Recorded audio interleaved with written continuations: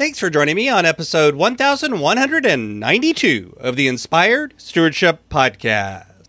I am Donna Renee Patrick. I challenge you to invest in yourself, invest in others, develop your influence, and impact the world by using your time, your talent, and your treasures to live out your calling.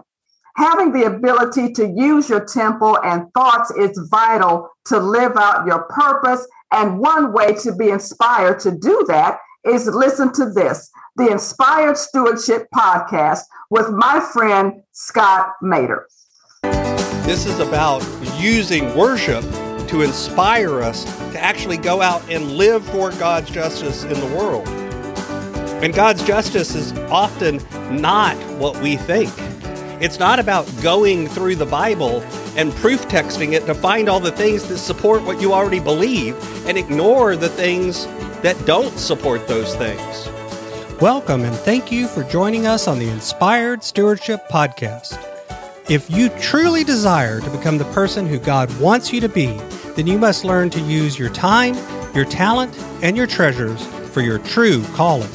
In the Inspired Stewardship Podcast, you will learn to invest in yourself, invest in others, and develop your influence so that you can impact the world. In today's Spiritual Foundation episode about impacting the world, I talk with you about Isaiah chapter 1, verses 10 through 20. I share how Isaiah is asking us to look at our worship, and not in the way that you might think. Instead, it's asking about what we do outside of church, not inside. Isaiah chapter 1, verses 10 through 20 says, "Hear the word of the Lord, you rulers of Sodom. Listen to the teachings of our God, you people of Gomorrah. What to me is the multitude of your sacrifices, says the Lord. I've had enough of burnt offerings of rams, the fat of fed beast. I do not delight in the blood of bulls or of lambs or of goats. When you come to appear before me, who asked this from your hand? Trample my courts no more. Bringing offerings is futile. Incense is an abomination to me. New moon and Sabbath and calling of convocation. I cannot endure solemn assemblies with iniquity. Your new moons and your appointed festivals my soul hates. They have become a burden to me. I am weary of bearing them. When you stretch out your hands, I will hide my eyes from you, even though you make many prayers. I will not listen. Your hands are full of blood. Wash yourselves, make yourself clean. Remove the evil of your doings from before my eyes. Cease to do evil. Learn to do good.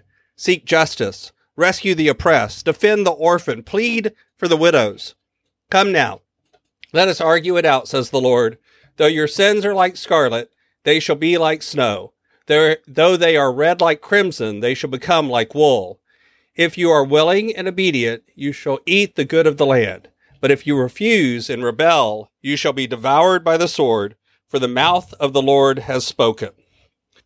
Now, this is one of those Old Testament passages that you come across when you're reading, and the prophets often appear to be grumpy, to be upset, to be angry, and to be pointing out what the people are doing wrong.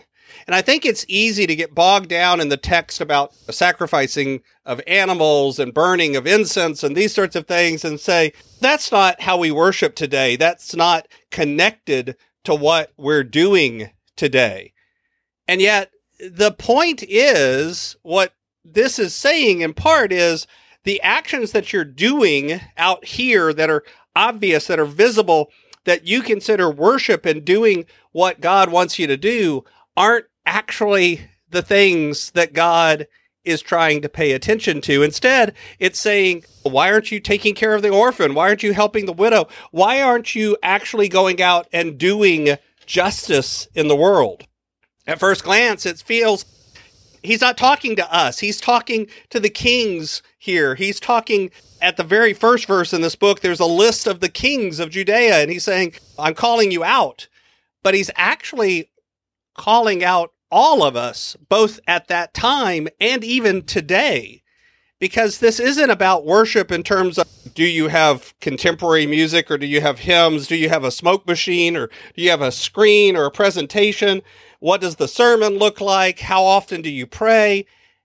Instead, it's about our heart. It's about, do the words of worship, do the actions that we're taking place, that we're doing as signs of worship match up on Sunday? And actually, are they reflected in what we do the rest of the week? It's about whether what we pray for is actually what we work for.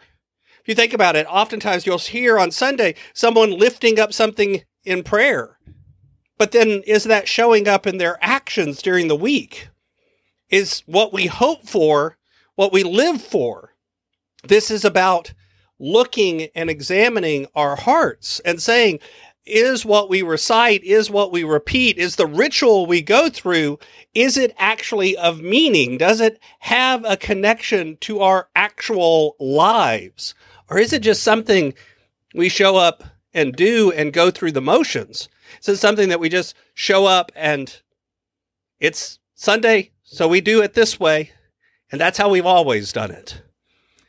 This is a way of looking at ourselves as opposed to the liturgy of the church, as opposed to, are they playing the hymns that you like? Are they playing the music that you like? Are they doing worship the way you want it to be done?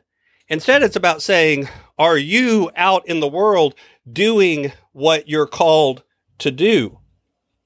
Whether it's the Lord's Prayer, whether it's any of the other liturgy that you might read in your church, we often become divorced from it because it's something we do every Sunday, and we stop thinking about it as an actual call to action. God's will be done on earth as it is in heaven. And yet we say it, but do we actually live it out? Do we do it? This is about what happens where we live and where we work, much more than it is about where we worship or how we worship. This is about using worship to inspire us to actually go out and live for God's justice in the world. And God's justice is often not what we think. It's not about going through the Bible and proof texting it to find all the things that support what you already believe and ignore the things that don't support those things.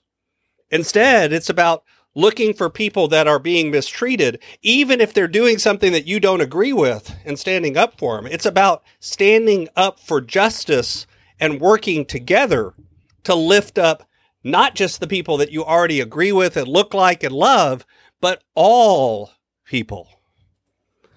Thanks for listening. Thanks so much for listening to the Inspired Stewardship Podcast. As a subscriber and listener, we challenge you to not just sit back and passively listen, but act on what you've heard and find a way to live your calling. If you enjoyed this episode, do me a favor.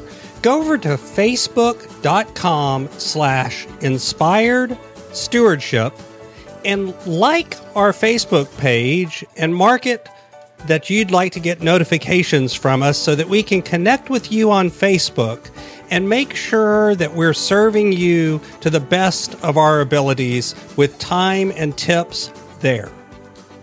Until next time, invest your time, your talent, and your treasures. Develop your influence and impact the world.